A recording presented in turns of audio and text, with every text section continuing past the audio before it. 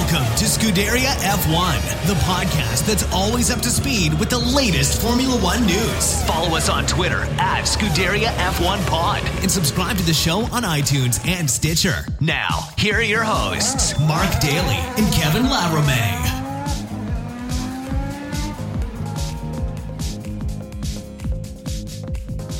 Hey everybody, what is up? Welcome to the podcast that is always up to speed with Formula One here on the Overtime Media Network. Mark Daly here, welcome you back to the show this week. And guys, it is almost the 27th of June. It's the last few minutes of the 26th ticking away here slowly. It's late in the evening as I sit down in the studio to record this evening. But the point is, it has been exactly 208 days since we last went racing at the 2019 Abu Dhabi Grand Prix at the Yas Marina circuit, and it literally has been the off-season from hell. I mean, joking aside, it really... I really couldn't have imagined, nobody could have, the last time that we went racing in the desert to close out the 2019 season, that all these things, horrible things that have transpired since then would have literally flipped the world on its head. But at least from a Formula One perspective, there is something to look forward to, and that means this time next week we will have the first practice sessions of the year behind our belt, under our belt, I should say, behind our backs, and that means that in just over a week's time, the very first Grand Prix gets underway as we will finally kick off the 2020 Formula One World Championship. And I'm sure, just like everyone else out there, I'm really looking forward to getting back to racing.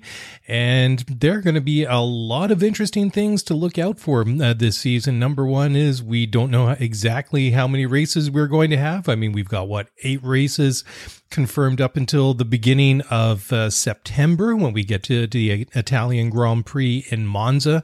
There are still several circuits trying to throw their name into the hat, and hopefully, at least on their, from their perspective, that they might get to host a Grand Prix this year, and it is very possible. I mean, the rather bizarre European season that we have laid out in front of us with a couple of back-to-back races, which I don't necessarily think is a bad thing, all things considered, would be interesting to see if we do see races at the likes of Hockenheim or Mugello or Imola or perhaps somewhere else that may kind of sneak into the proceedings here somewhere along the way. Anyways, we'll talk about that all a little bit later on as we get back to business here. And, well, there's a lot of pretty much the same sort of news going around this week that there has been for the past several weeks and months.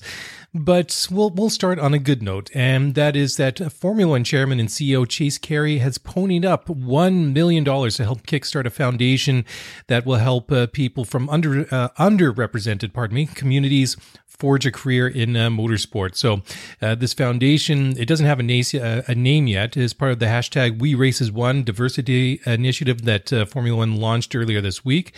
And this is a follow-up Pardon me, this is a follow-up to a commitment that they made in November of last year. So anyways, Formula One says the role of the new foundation is to finance primarily, but not exclusively, internships and apprenticeships within Formula One for underrepresented groups to ensure they have the opportunity to fulfill their potential and have access to a promising career in the sport. Anyways, I think that's really cool. And the plan that F1 has laid out went on to say that they will be establishing, with input from the drivers and teams, and they're going to set up an external diversity and inclusion, or they're going to get involved with external diversity and inclusion experts. So I think that's pretty cool. So anyways, the release also had to say, quote, the task force will specifically focus at identifying employment and education opportunities for underrepresented groups across Formula One, including STEM careers, that's science, technology, engineering, mathematics, and the required actions to address these findings. Formula One also went on to say, quote, we hope that the funding, referring to the $1 million from Chase Carey, we hope that the funding will grow over time to support more interns and scholarship opportunities in the future. We believe that as a truly international sport, we can make a difference by using our voice and determination to address these vital issues.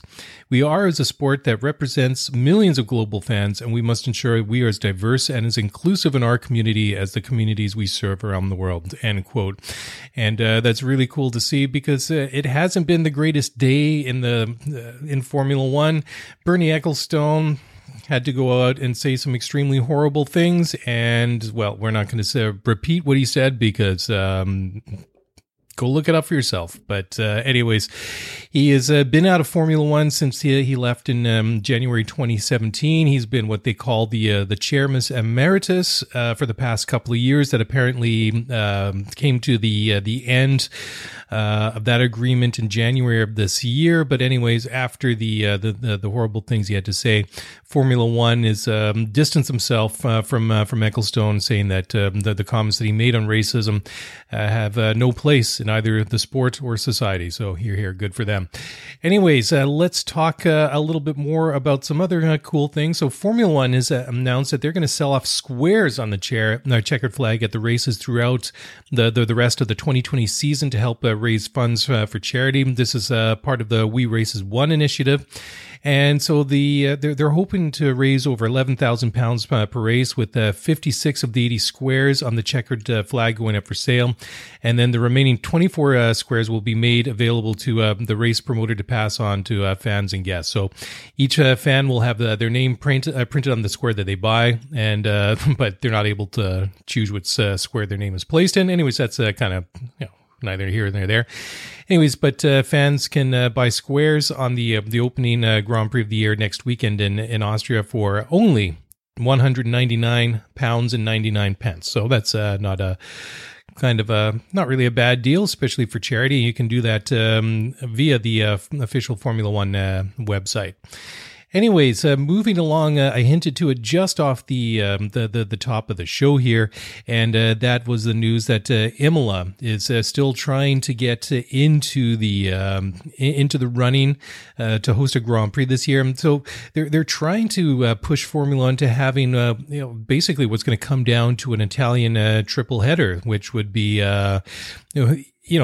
would be kind of cool, because it looks more and more like Mugello might get a race this year after Monza in September. And so Uberto Selvatico says that he really hopes that they can get a race at Imola as well. Anyways, he had to say, quote, "Imola has F1 in its DNA, and on this track, the history of F1 has taken place. It must not be forgotten, and we must be rightly proud of it. Looking ahead with an eye to the local economy in this serious moment of crisis, our goal is to bring back the top series to Imola's circuit from this year. The most logical and most suitable solution for F1 fans from all over the world would be to use the circuits with a great media impact, and Imola certainly is, and perhaps together with Monza Mugello for legendary national triple. We started since April of this year, working with great dedication and passion on this hypothesis, together with the local and regional institutions and the FOWC, that's Formula One World Championship, and we hope that as the National Sports Authority, we will also support our candidature for this season," end quote. So I think it's kind of cool. I mean, AlphaTauri, they were there running two cars at Imola, the AT01 plus a 2018 spec STR13. Danny Kvyat said after the test that he thought that Imola would be an ideal venue for a Formula One race. And here's the Torpedo had to say, quote, "Imola is a special track, and I'm very happy to get back in an F1 car after this long pause on this circuit. I've known it for some time because I did one of my first tests here with a single-seater in 2010. The track really is fantastic to drive with some nice fast corners. I'm of the opinion that it should absolutely be on the F1 calendar," end quote. So who knows? I think that would be really, really cool. I mean, we'd all really sat back last year, and I think we were all collectively salivating and drooling with the prospect that we were going to have this really epic 22 race season in Formula One. It was going to be the longest season in history. And, well, I mean, I was looking forward to it. I'm sure you guys all were as well. And of course, what with coronavirus and everything else that has gone on, we've lost the first 10 races of the season so far. And, well, I mean, it really has been a case of, coming up with different plans with contingencies. And like I said off the top of the show, I really don't mind that we're going to have back-to-back back-to-back races at the Red Bull Ring and at Silverstone. I know that they're going to have different names. I mean, it's not going to be like back-to-back Austrian and British Grand Prix, but whatever. The fact is that we are in a position to go racing, but at the same time, and we lost a number of favorite tracks. We lost Monaco, we lost Canada, we lost Spain, we lost the first 10 races of the year. So, including a return to Zandvoort at the Dutch Grand Prix. And who knows what the rest of the season is going to look like. I mean, where you look where coronavirus is, scarily spiraling out of control in some parts of the world. I mean, it's, who's to say whether races like in countries like Brazil or the U.S. Grand Prix in Austin, Texas is going to go off, or the Mexican Grand Prix, or perhaps somewhere in Asia if there's a second wave in the fall. The fact is that this is very much going to be a fluid situation, and even though we have 8 races booked tentatively right now, and F1 and Chase Carey still saying that they want between 15 to 18 races before the end of the year, it might happen. I still think that 18 seems a little bit optimistic, but if they do have other options like tracks like Imola and Mugello, then perhaps that might be options that they're going to have to look at and consider with some degree of intensity, perhaps is the best word, as the situation continues to evolve in other parts of the world. And who knows? I mean, the speculation and some of the talk around maybe going back to Hockenheim this year, even though they were off the calendar for an official race in the official calendar for 2020 when it before everything happened, that seems to have died down. But who knows? Anyways, time to take a quick break here on the Overtime Media Network. Don't go away. We'll be back in just a moment. Passion, drive, and patience. The formula for winning championships is also what keeps your ride or die alive. eBay Motors has everything you need to maintain your vehicle and level it up to peak performance. Superchargers, roof racks, exhaust kits, LED headlights, and more. Whether you're into speed, power, or style, eBay Motors has you covered. With over 122 million parts for your number one ride or die, you'll always find exactly what you're looking for. And with eBay Guaranteed Fit, your part is guaranteed to fit your ride every time or your money back. Because with eBay Motors, you're burning rubber, not cash. With all the parts you need at the prices you want, it's easy to make your car the MVP and bring home huge wins. Keep your ride or die alive at ebaymotors.com. Eligible items only. Exclusions apply. Hey, it's Kaylee Cuoco for Priceline. Ready to go to your happy place for a happy price? Well, why didn't you say so? Just download the Priceline app right now and save up to 60% on hotels. So whether it's Cousin Kevin's Kazoo Concert in Kansas City, go Kevin, or Becky's Bachelorette Bash in Bermuda, you never have to miss a trip ever again. So download the Priceline app today. Your savings are waiting. Go to your happy place for a happy price. Go to your happy price, Priceline. All right, well, welcome back to the show, and sticking with the theme we were talking about before the break, Ferrari ace Sebastian Vettel believes that Mugello deserves to host a Formula One race this year after having his first test at the circuit earlier this week. So he was there on Tuesday driving a 2018 spec SF71H, and he completed the morning session in the car before he handed it over to Charles Leclerc in the afternoon as Ferrari get to grips and get used to the new procedures that Formula One has implemented because of COVID-19. Anyways, it's the first time that Sebastian has been in a Formula One car since preseason testing, which was almost 4 months ago. And anyways, it's the first time that Seb has been at Mugello since 2012, and that was an in-season test. And he spoke very positively about it and said that he would welcome the opportunity to go back and race there in a Grand Prix this year. Anyways, Seb had to say, quote, "I was glad to get back in the cockpit after a break that was even longer than the usual winter one. I was also very pleased to see all the guys from the team at last. it was great to once again get all those feelings from a car and to do so at such a spectacular track. I really think that Mugello deserves to host a Formula One Grand Prix. I haven't driven it for 8 years, so it took a few laps for me to get used to the track, and then I really enjoyed myself, end quote. So yeah, again, I think that it will be interesting to see how the rest of the season comes to shape up over the next couple of weeks and months as things start to sort it out, because like I was saying before the break, we know everything that is planned now up until the beginning of September. The last confirmed race is at Monza on the 6th of September. So, I mean, that's quite a ways off. And then after that, there's, you have the Russian Grand Prix, which is scheduled in for the 24th to the 27th of September. And then after that, you have the U.S. Grand Prix at Austin, Texas, and that is scheduled for October 22nd to 25th. So who knows what's going to happen. And I think that I do recall, I don't have the notes here, but I think there was some talk not so long ago that the race organizers for the Russian Grand Prix, the Sochi Autodrome, also put up the possibility that they would be open to maybe hosting back-to-back races there. So anyways, like I say, I mean, the point is that we do know what's going to happen up until the beginning of September. I would expect maybe at some point that the Russian Grand Prix is going to go ahead. But again, I mean, everything seems to be packed in pretty tight over the next 2 months or so once we get racing again next weekend in Austria. And then, of course, what with some races being rescheduled and switched about, it does leave some big gaps in the schedule, because you have a couple of weeks between Italy and then Russia, and then you have basically a month between Russia and the USA, and then you have the rest of the races still penciled in the original time periods. You have the Mexican Grand Prix last weekend of October. The race day is actually the 1st of November.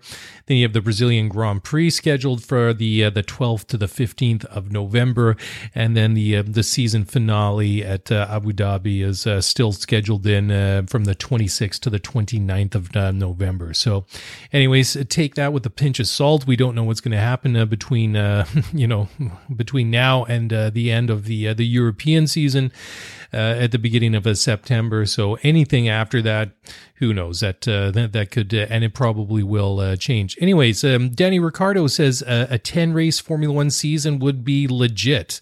And before all they needed, it was written into the rules, was an 8-race season that covers a minimum of 8 continents. But Formula One has altered that because of the extraordinary circumstances that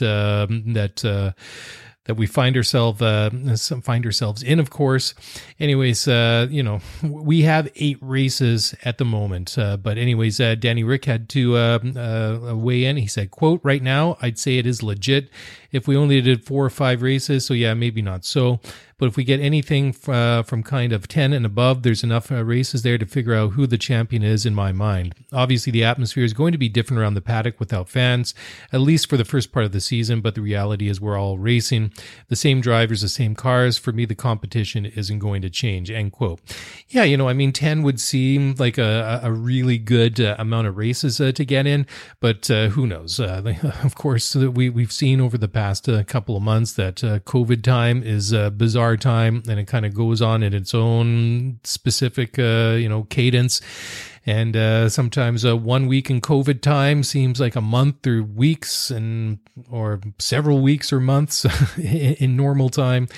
And, if we can pull off those 8 races, and if we can throw Imola and Mugello in there as well, if we can, say, get to Bahrain and Abu Dhabi at some point, and maybe some other races, I mean, that would be just absolutely, it would be a best case scenario, right?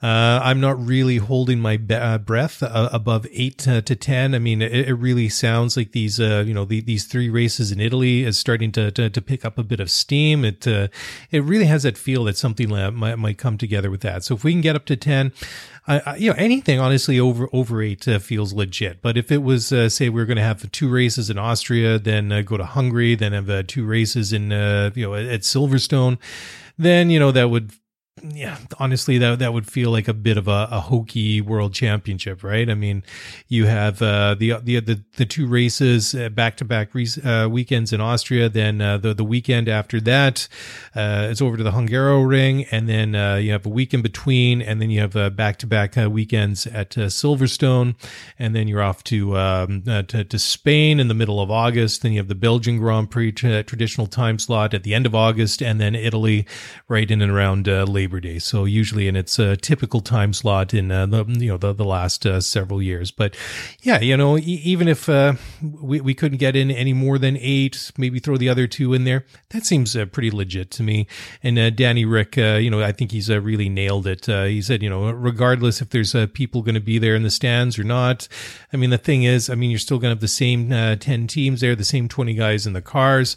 They're still going to be out there doing their thing. And I think basically that's what it's going to come down to. It's going to be strange because we're going to be going to some of these different racetracks.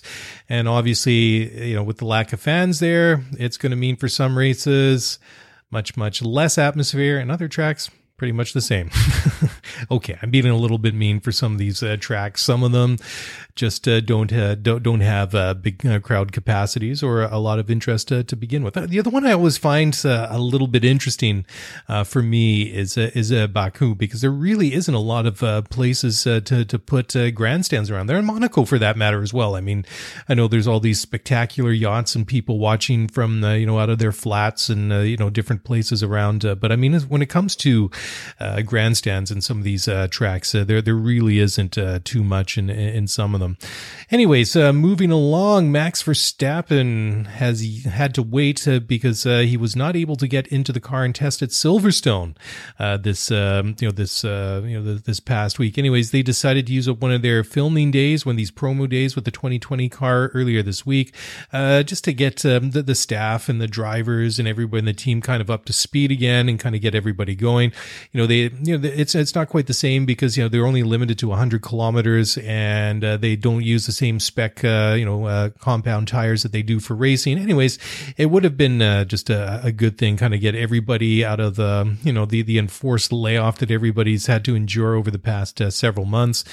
Anyways, Max wasn't able to do so because he would have come in too late, and he was subject to that 14-day quarantine that they have in the United Kingdom, and so it just it was too hard to arrange for Max to fly in from his home in Monaco just for one thing. So, like I was saying, for a 100-kilometer test plus, it was just, it would have been probably good, but it really wasn't a racing thing.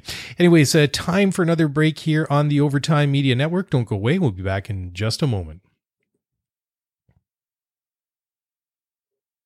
All right. Well, welcome back to the show. So just sticking with Red Bull. So another thing that came up was that with the filming day that Red Bull had earlier this week, that it gave people a chance to see some of the upgrades that they've implemented and put into the car over the since the beginning of the season. And I think that's really interesting, that we do see after several races, typically by the time we get to Spain and the beginning of the European portion of the Formula One World Championship is when the first round of updates usually get introduced. And I think it is interesting considering that a lot of the teams, all the teams had enforced shutdowns, all the staff was furloughed, and there was really a minimal amount of team personnel and staff working from home during the lockdown periods a couple of months ago, that even with the limited running that they've had, most of the teams that have been able to get out and test have chosen to do so with older spec cars because they can run for longer distances.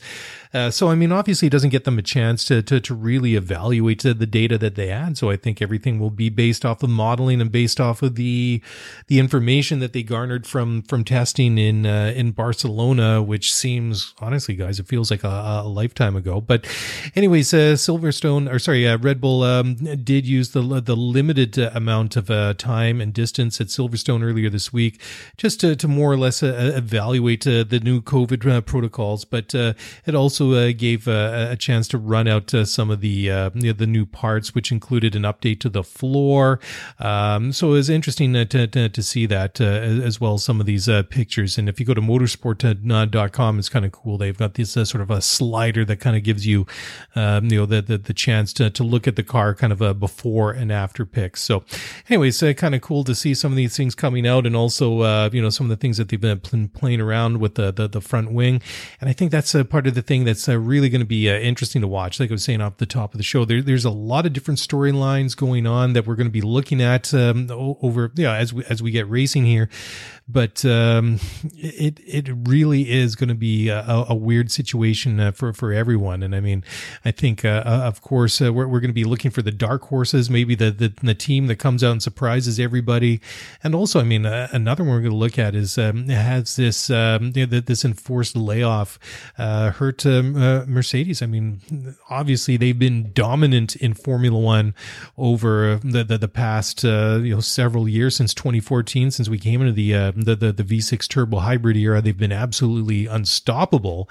And it would just be interesting to see whether or not this has really impacted them. I mean, we've seen over the years that there have been occasionally periods and where they've struggled, and we usually isn't really more than for a race or two, and then they really hunker down and they throw out all the sports metaphors that you want. They got their back to the wall and they got to pull their chin up and all that. But the point is, I mean, they really get down to work, and they're really able to pull out of the some of these dips and some of these bad patches that they've had. So I mean, that is one story to watch: is can they continue to dominate? And well, again, even in this era of COVID that is so bizarre, that's Mercedes. I mean, for me, it's always the same story, that year in, year out, until proven otherwise.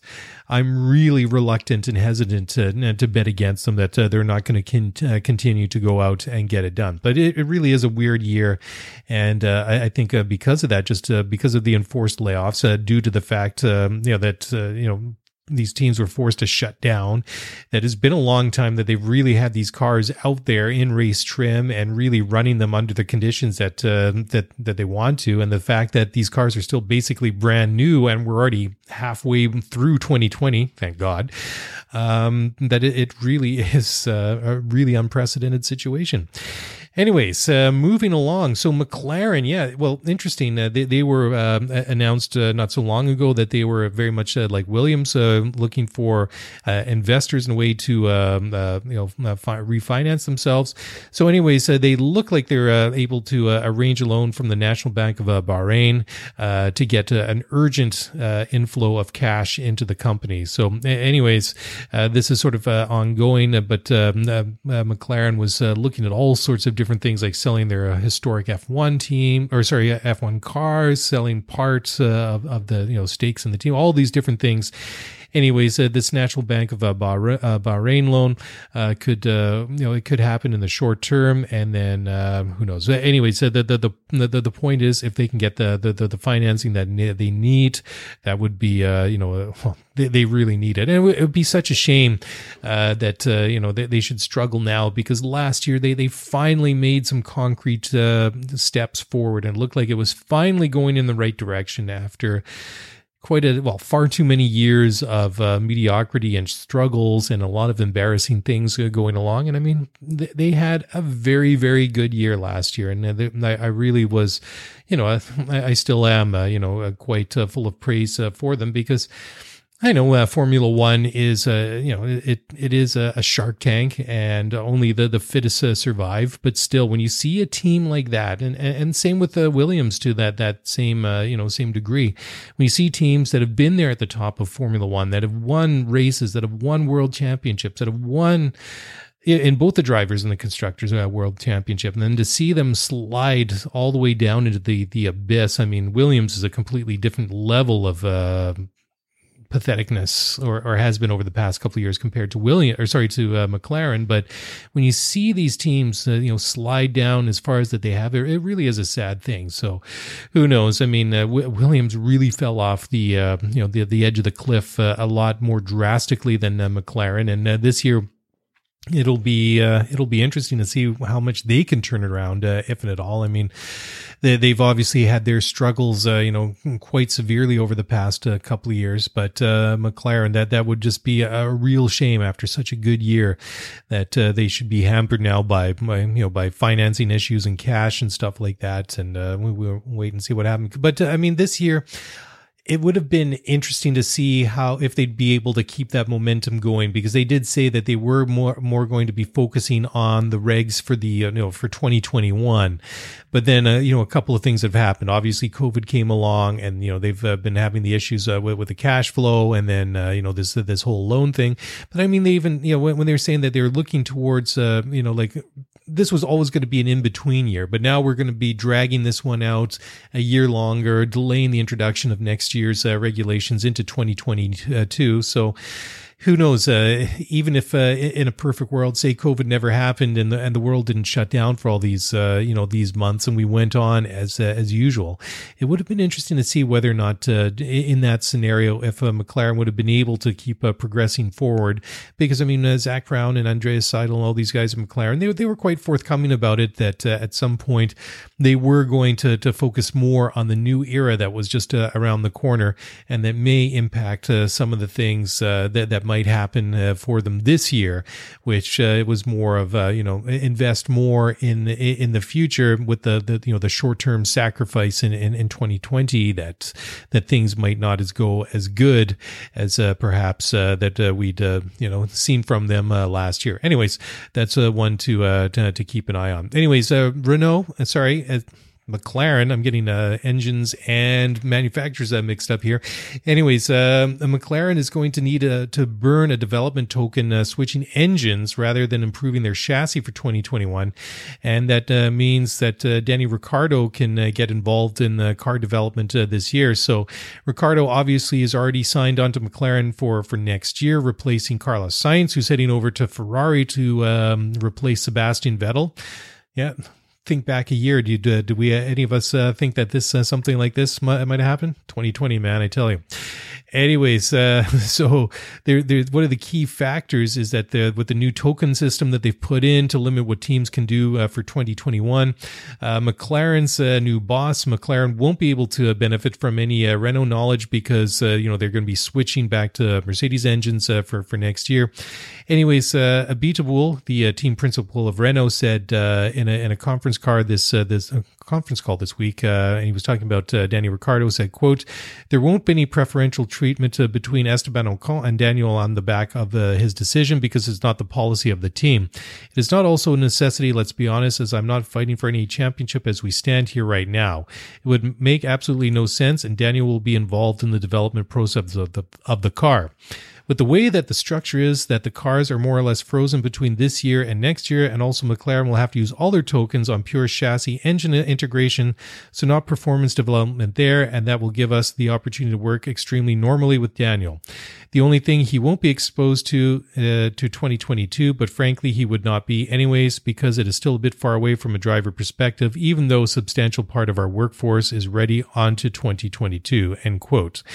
So there you go. Interesting that I still don't completely understand the whole token system that they have in place, but I think that is one thing. I mean, McLaren now is going to have to figure out how to get those Mercedes engines into the back of the car, and considering the relationship that they had with Mercedes over the years, I'm interested to see if they're going to have more harmonious working relationship between the two of them that perhaps we've seen seen over the past year or so with Honda and Red Bull, because before, when they had Renault, it was very much, okay, well, here's a Renault engine, here's a Red Bull chassis, let's put them together. But I mean, there's more integration between the Honda power unit and the Red Bull. There's more synergy and teamwork between the two. So I'm not saying that that they're not team players, but there's a lot more thought and a lot more cooperation between Honda and Red Bull, in this year. So I'm kind of wondering that's something going to be keeping an eye out too with Mercedes and McLaren. But kind of interesting insight there from Cyril Abiteboul. Anyways, time for one final break here on the Overtime Media Network. Don't go away. We'll be back in just a moment. All right, well, welcome back to the show. So McLaren says that they are willing to keep an open book approach with Carlos Sainz through 2020. And again, very much like Danny Ricciardo, this is a bit of an in-between year for Carlos Sainz. And these guys are pros. I mean, I don't think, obviously they're going to be on a personal level looking forward to the new opportunities and challenges that lie ahead of them for next year at McLaren and Ferrari respectively. But still, I mean, to think that maybe that they might kind of shrug it off, and I'm not suggesting that it by any means, seems like a bit of a stretch. Anyways, McLaren says that they have no concerns about being open with information with Carlos Sainz, despite he's moving over to Ferrari next year.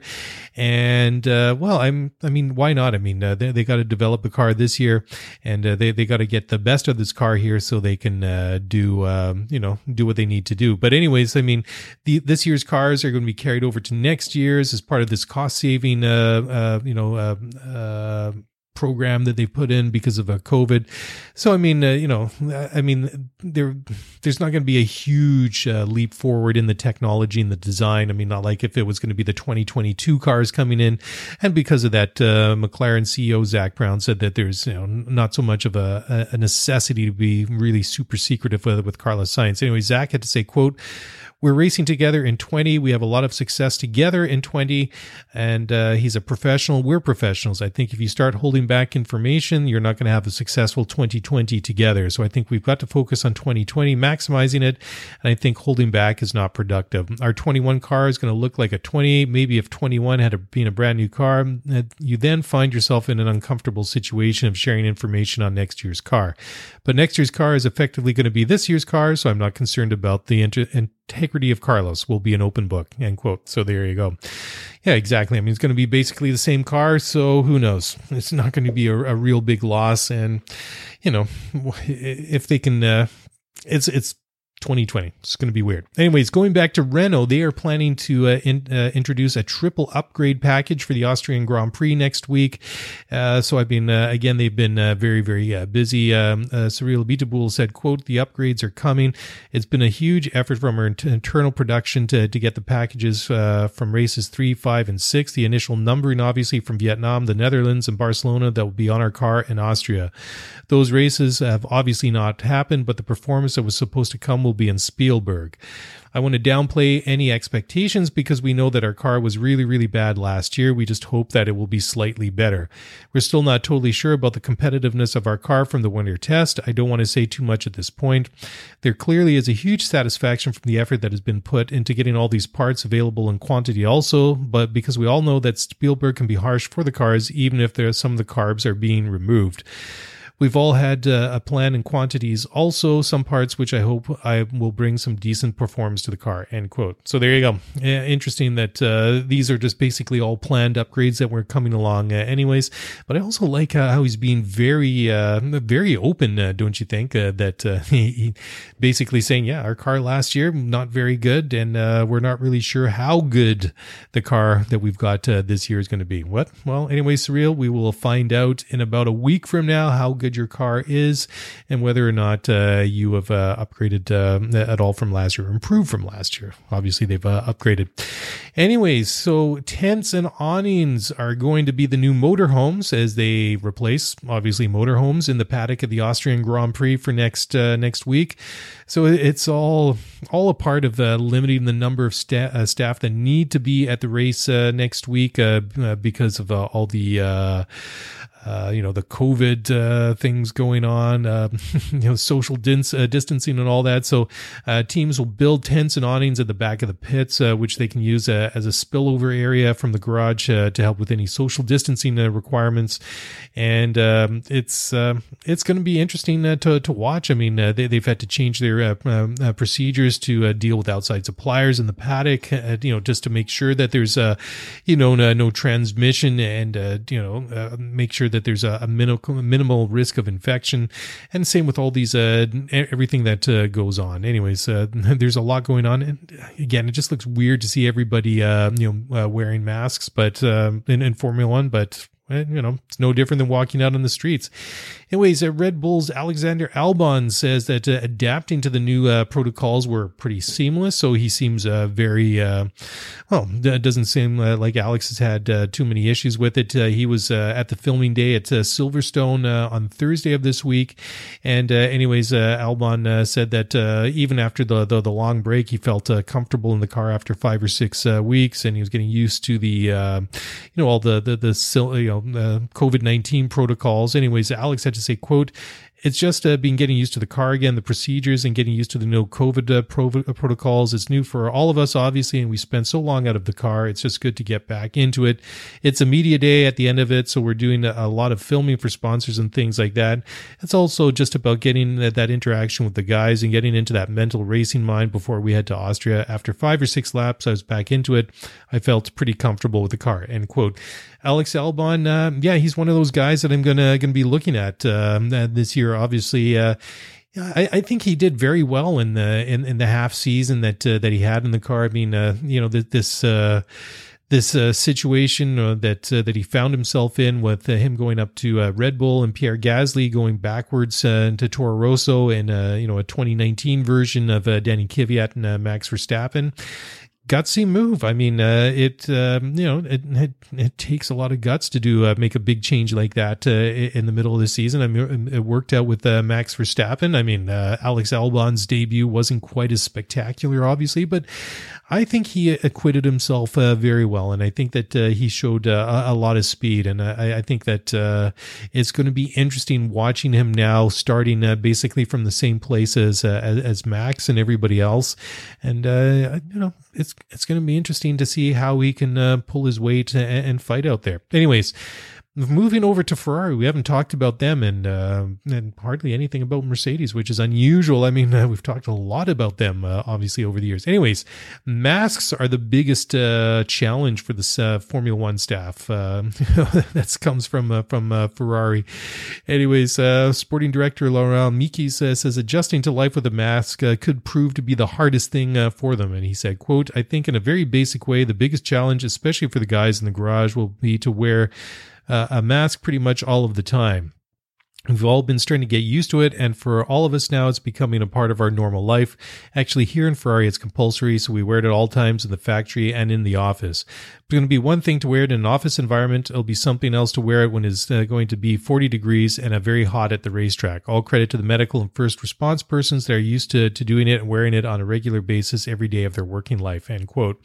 Yeah, well, everybody's getting used to that sort of stuff, and it will be kind of interesting to see what it's obviously going to be different, and less people around and all the social distancing going on, and it's going to look weird with everybody wearing the mask, but whatever, it's part of life, and that's just the way it is. Anyways, Williams, of course, a month or so ago, they split with their title sponsor, Rocket. They unveiled a new livery ahead of the first race of next year. Actually, the car looks really nice. It's basically white with a two-tone blue, kind of a royal blue, medium blue, and a navy blue, almost a black on it. It looks pretty sharp. Hopefully, the car performs as good as the paint job. Anyway, and of course, like I say, Rocket is gone, but that's interesting. After leaving Williams, they're apparently closing in on a sponsorship agreement with Mercedes, which could be in place by the time the season starts next week. So who knows? It's just all these strange things. Although it's not as strange as that whole Haas and Ricci Twitch energy thing that happened last year. Anyways, the Aero handicap that is coming into Formula One is what Ross Brawn, the managing director of motorsports at Formula One, insists what he calls it's a gentle correction. Anyways, Brawn says that the system works well as a mild form of handicapping because it doesn't impact races in the way that a ballast or reverse grid qualifying would. Anyways, Ross had to say, quote, "I'm pleased with it because I think it's a gentle correction. It still maintains the meritocracy. You've still got to go out the track and win the race. We're not doing anything to handicap the driver when he's out on the track. It's not a success ballast. It's rather like the NFL with the draft where the least successful teams get the greatest opportunity initially, but they still have to deliver. It's not like they have points given to them.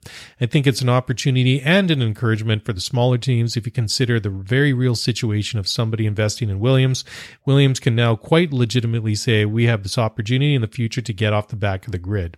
That's a nice incentive. I think it'll have a gentle effect on correcting the competitiveness of the field without it distorting it," end quote. Yeah, I mean, interesting.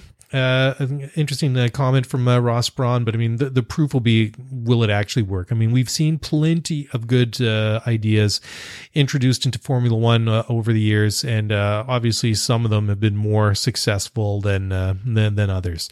Anyways, one final thing to talk here about before we shut it down for the week, and that is the news that Sauber has launched a new young driver academy. So I think that's pretty cool. That includes German Formula 4 champion Theo Pucher. Hopefully I said that somewhat correctly. And Carter Emerson Fittipaldi Jr. So Sauber, they operate Alfa Romeo's Formula One operation. I mean, Alfa Romeo was it Sauber Alfa Romeo a couple of years ago, and then it was Sauber before that. Anyways, they've been involved in helping drivers, developing young drivers, including Michael Schumacher, Kimi Räikkönen, Robert Kubica, and Sergio Perez. Some very familiar and very well known names. And I think it's very cool. So the Sauber Academy will be overseen by Alfa Romeo Racing team principal Frederick Vasseur and the sporting director Beat Zender, and will provide inductees with the necessary training to progress on their way to their ultimate target of Formula One. So, I mean, you do see obviously academies for younger players in different sports around the world, but these racing academies obviously a lot smaller and a lot more exclusive. But anything I think that they can do in Formula One to help drivers get into the top tier into Formula One, I think is a cool thing to actually see. And we'll see how successful some of these programs are. We know obviously how good Red Bull has been at developing drivers over the years. And see if Sauber and Alfa Romeo can start doing the same thing. Anyways, that is it. That is all I've got for this week. It's time to start wrapping it up. Again, if you want to get in touch with any comments or feedbacks, or you want to say hello, just drop me a line at scuderiaf1pod@gmail.com or tweet me on Twitter at scuderiaf1. And that's it. That's a wrap. Next week we go racing. Have a great weekend, guys. Take care. Be safe. And we'll talk to you very, very soon. Bye for now. Ciao.